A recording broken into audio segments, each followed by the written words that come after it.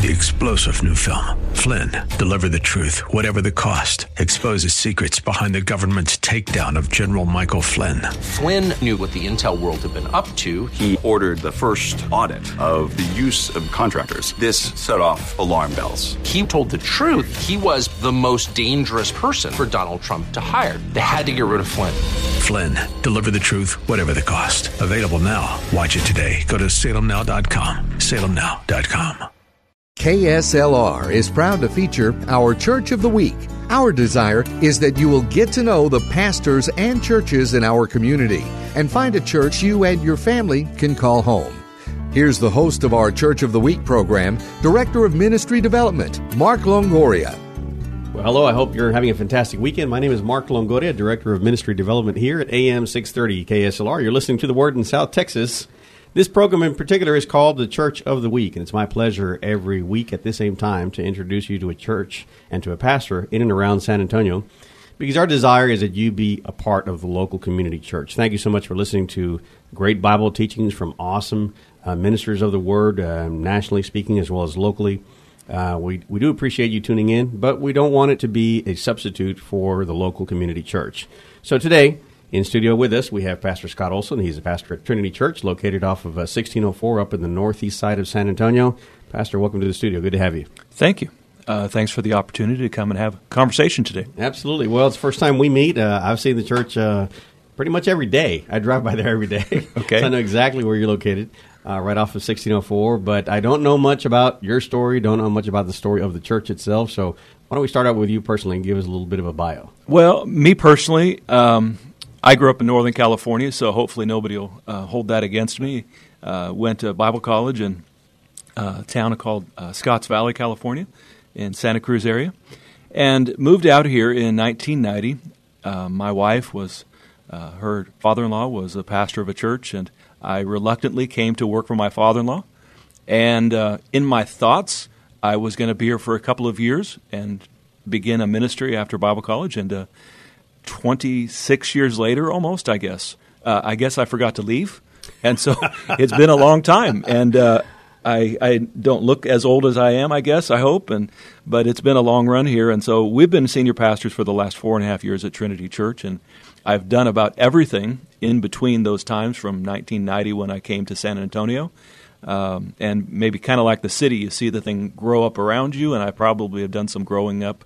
Well, hopefully I've done some growing up since 1990. So in 1990, was Trinity Church there at 1604, in the present location? In 1990, it was at 410 at 35 Interchange, a 3-story glass building, and kind of an octagonal-shaped building over there that's New Creation Christian Fellowship at this point. Oh, yeah. So Trinity has had a couple of different physical locations, one of them on Nacogdoches Road.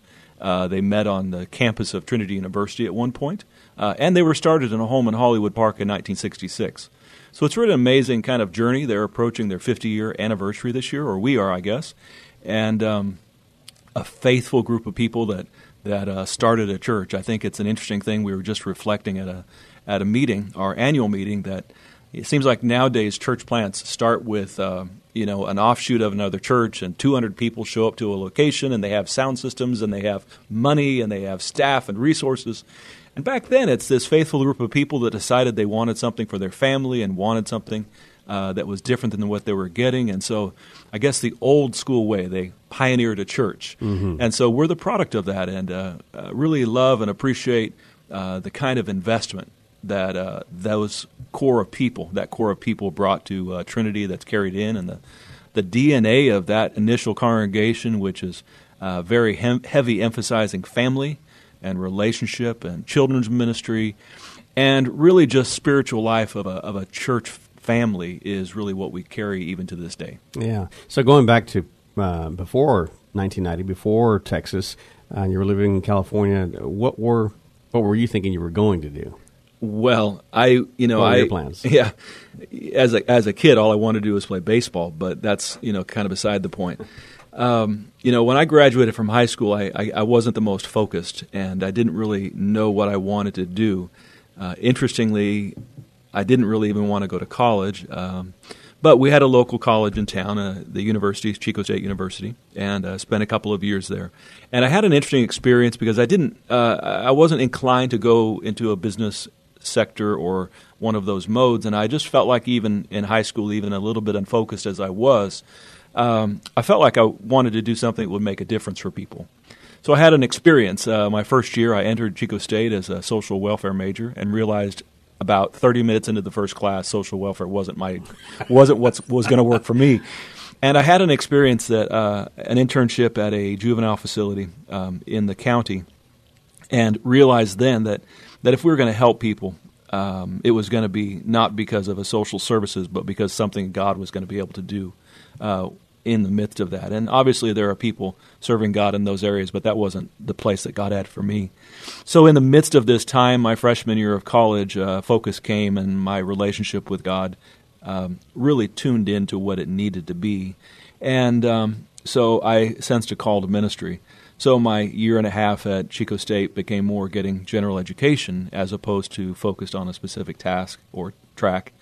And from that point, a couple other steps in between before Bible college, as we would typically know it.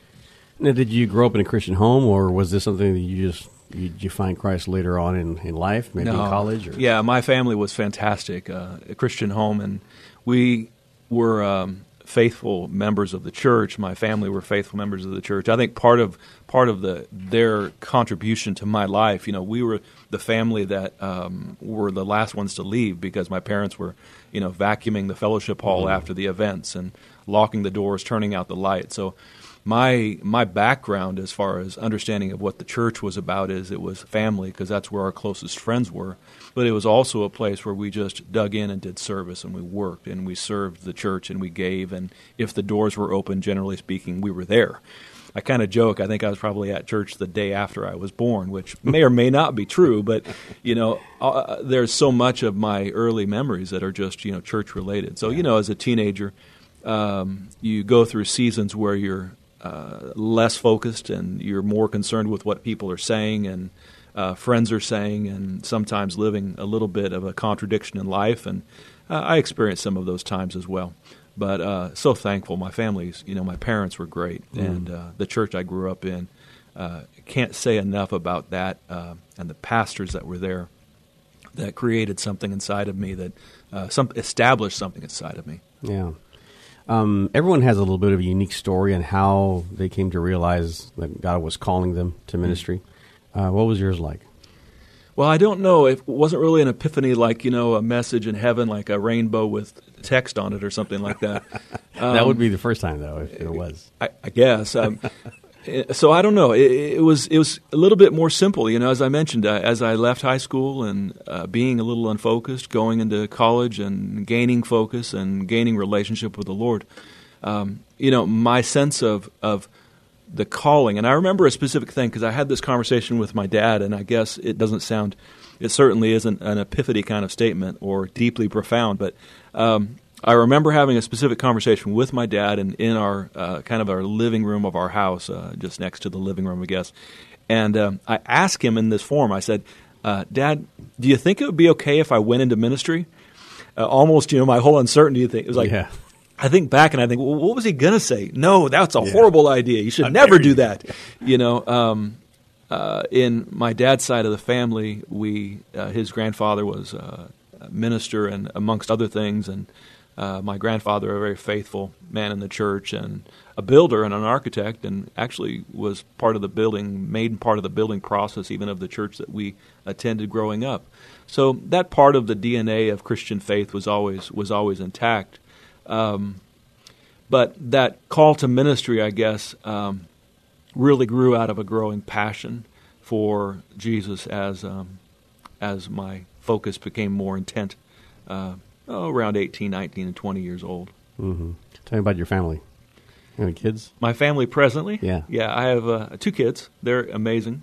I have a 21-year-old daughter who graduated early from college, and she is now starting a career. I mean, she's got a big-time job and doing the thing, so it's really exciting. Mm-hmm. She moved out of the house, and it's really great. I have a fitness room now, And I tell her, I say, hey, you know what? I like my fitness room, but you're always welcome to come home. And her response was actually, I'm not coming home.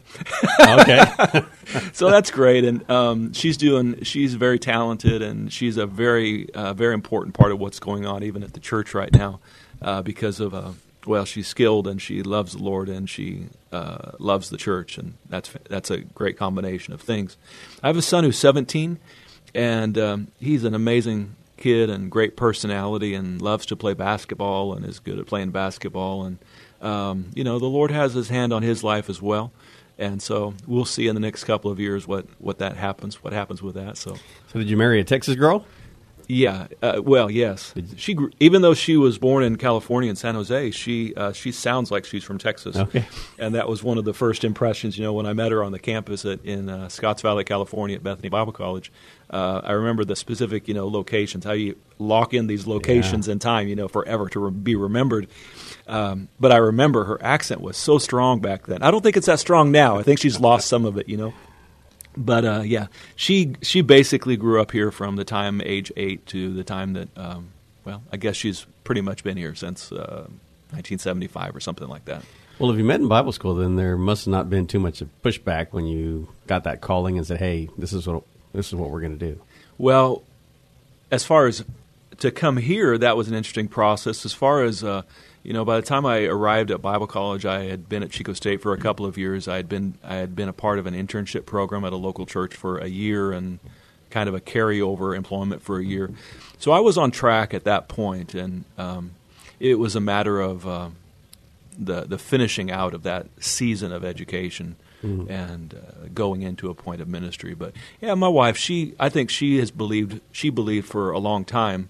In her growing up, that she wanted to be a part of a ministry setting and be a pastor's wife or be a minister in her own respect. I mean, and sometimes I think that sounds a bit demeaning for someone to say, well, she wants to be a pastor's wife. There's a lot more to it than that. Yeah. I mean, I kind of jokingly say, I mean, my family's so great that they allow me to pastor the church because they want my family to attend there. So, that includes, my wife and her help with everybody and her relationships and her involvement in various things. So it's good. You've been listening to Pastor Scott Olson. He's a pastor at Trinity Church here in San Antonio. My name is Mark Longoria. I'm the host of this program. We're called Church of the Week.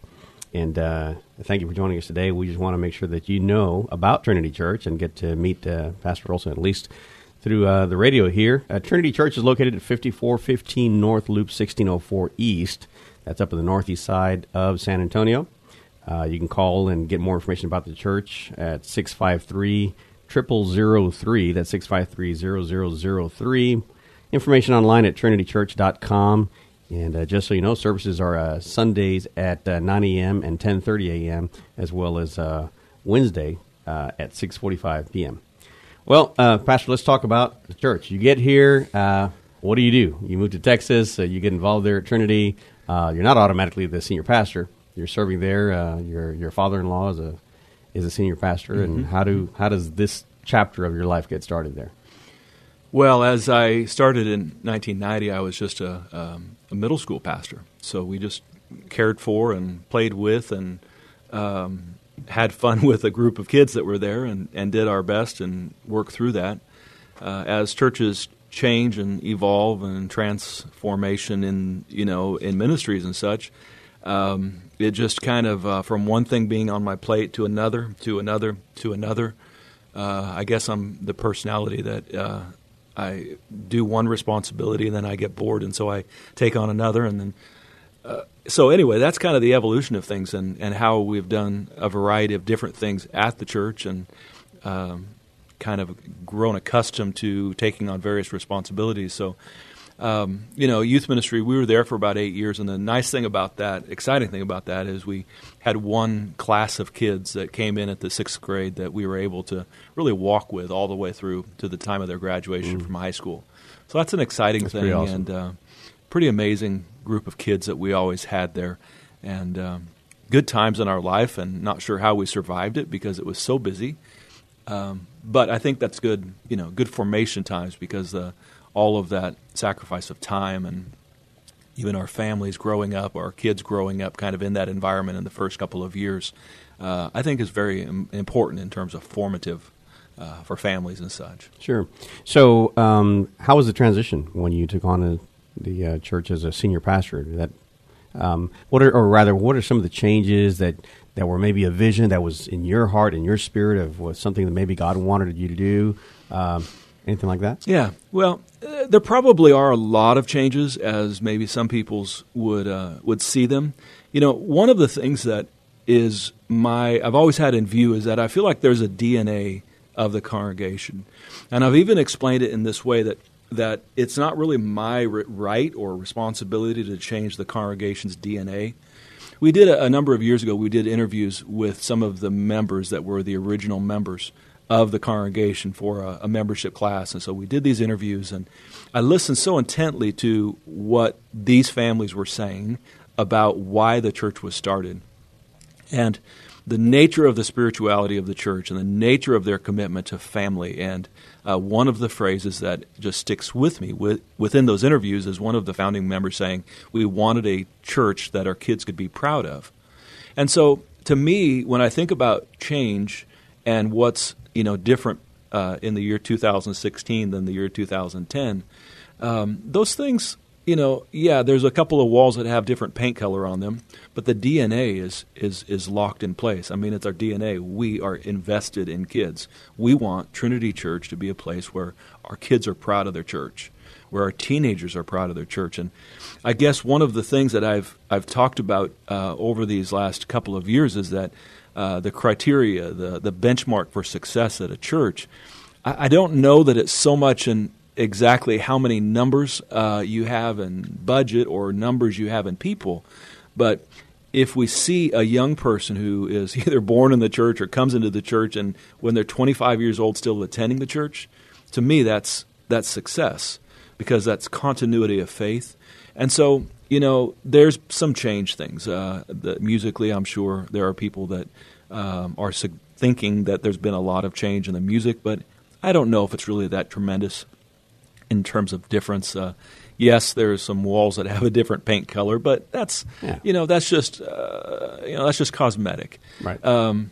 Really, our focus over the last what's on my heart, I should say, is that there's just an authenticity to faith and church and worship and teaching that really is at our focal point right now.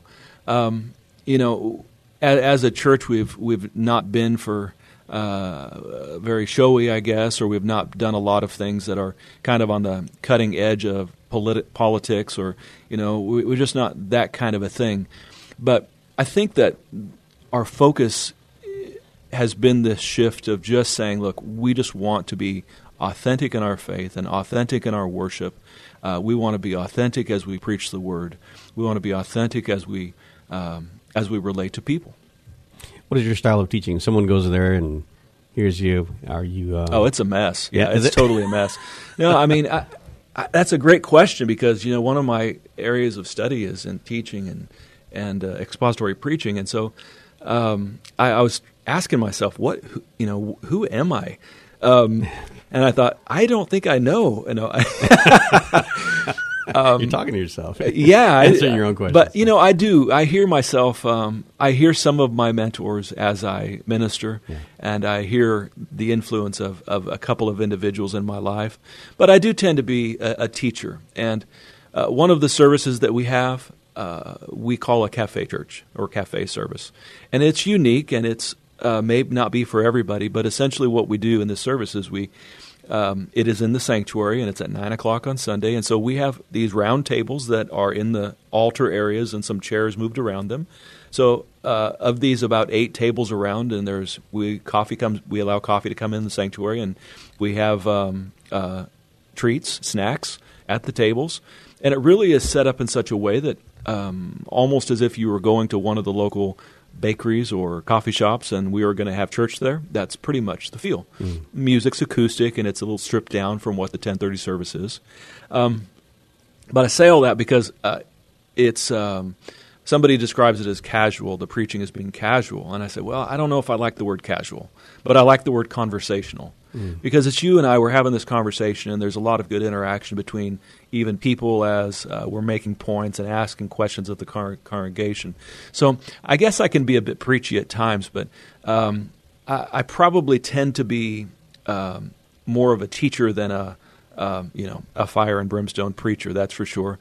Because I like to explain things with clarity. I like to be specific. And I try to watch very closely the rolling of my kids' eyes when I'm using words that they don't know. So I try to be sensitive, even though I'm probably failing in that a lot of the times. So I guess it's probably a teaching style, and I prefer a conversational teaching style. But we want to always have something that people can go out the door with. They can walk away with knowing, hey, these are some things I can take on this week, I can do this week, and apply this week. And so that's the nature of the thing. I don't know if that's a great explanation, but I can show you pictures of all my mentors, and I can. I don't know if that would help for a radio audience to show you pictures. So. But Yeah. Very good. Tell us a little bit about the actual culture of the church. I know you talked about the 9 o'clock service, the cafe service being very conversational, very kind of homey type thing. Overall, the big picture of the church, what is the culture like, the DNA that you talked about a little while well, ago? I think family is a big part of that. Most of the people would probably characterize family as being a main function of the church. And it's very diverse, and that is in every aspect of spectrum. So it is a very diverse church. So as an interdenominational church, our focus is not necessarily on specific doctrines. That's fine for churches that want to do that, but it really is a Christ-centered, and it's a how to live for Jesus kind of a place, I guess. So as far as culture, it's interesting because there's some nuances to the thing. We have a preschool on campus that's a pretty good sized preschool.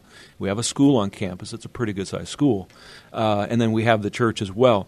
So the culture has some interesting facets to it, but generally speaking, this idea of family carries across to all of the departments and such. And that isn't necessarily because it's small, but it's just because that's part of a hard attitude, I guess, and the importance of people and the value of people.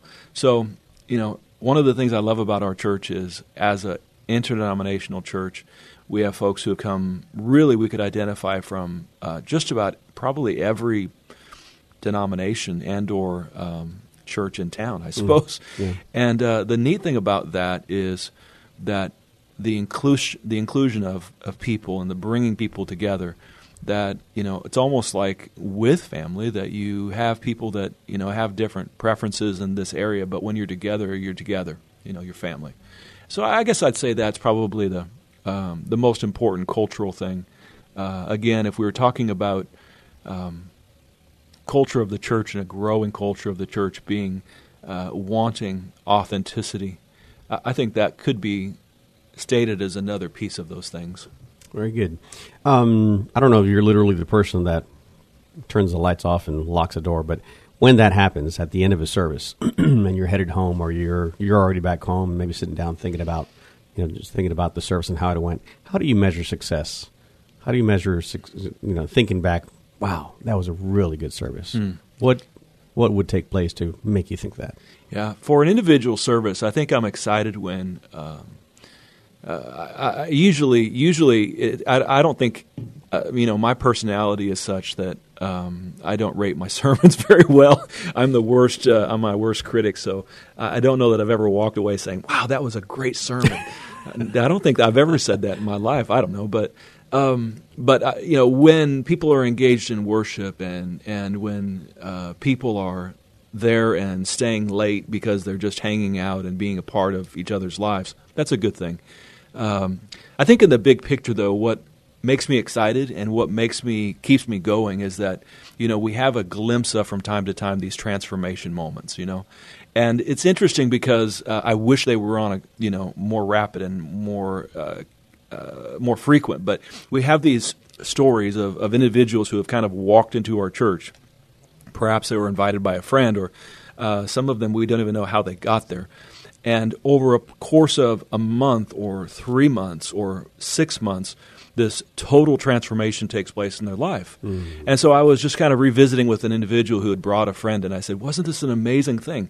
You know, you brought this friend, and they were a mess. And she said, quite honest, she said, you don't even know half of the kind of mess she was, you know. And she came to know Jesus, and, you know, every week it's almost like the light turned on a little brighter. And over the course of her time being with us, she just transformed. Another individual that's become a part of the church, a similar kind of a thing, and one of her family members called us or texted us, you know, social or something, and said, wow, they attend your church? Wow, I can't even believe that, you know, because the contrast between life before and what's taking place in their life now. Yeah. So to me, you know, every pastor would want more people to attend and bigger numbers or whatever you want to criteria. But to me, seeing individual transformations is why we get up in the morning to go to church. Well, thank you, Pastor, for joining us and being here with us a few minutes, giving us a glimpse of your life and the ministry there. We pray the best for you guys. Thank you, Mark. Appreciate it. We want to invite you guys that are listening to our conversation to Trinity Church, located at 5415 North Loop 1604. Services are Sunday, the cafe service. If you like more of an acoustic-style, conversational type of service, that'll be Sundays at 9 a.m., and then Sundays at 10:30 a.m., another service. Wednesdays also at 6:45. More information online at trinitychurch.com, or you can call 653-0003. Thank you so much for joining us. My name is Mark Longoria, Director of Ministry Development here at AM 630 KSLR. Thank you for joining us today as we featured the AM 630 KSLR Church of the Week. We hope that during this past half hour, you got a chance to know the pastor and learn something about their church. We encourage you to get involved in your local community church. If you'd like to nominate your pastor to be featured on an upcoming Church of the Week program, submit your nominations at kslr.com. 3-star General Michael J. Flynn, head of the Pentagon Intelligence Agency, knew all the government's dirty secrets. He was one of the most respected generals in the military. Flynn knew what the intel world had been up to. He understood its funding. He ordered the first audit of the use of contractors. This set off alarm bells. The explosive new documentary, Flynn, Deliver the Truth, Whatever the Cost, uncovers the facts behind this scandal. Flynn told the truth. He was the most dangerous person for Donald Trump to hire. I find out the worst enemy that I'm going to face in my life is right here in America. They took my assessment and they wanted me to change it. And I was like, I'm not changing it. They had to get rid of Flynn. With in-depth interviews, archival footage, and never-before-seen personal records of the man behind the headlines. I just felt like I was drowning. Flynn, Deliver the Truth, Whatever the Cost. Available now. Watch it today. Go to salemnow.com. salemnow.com.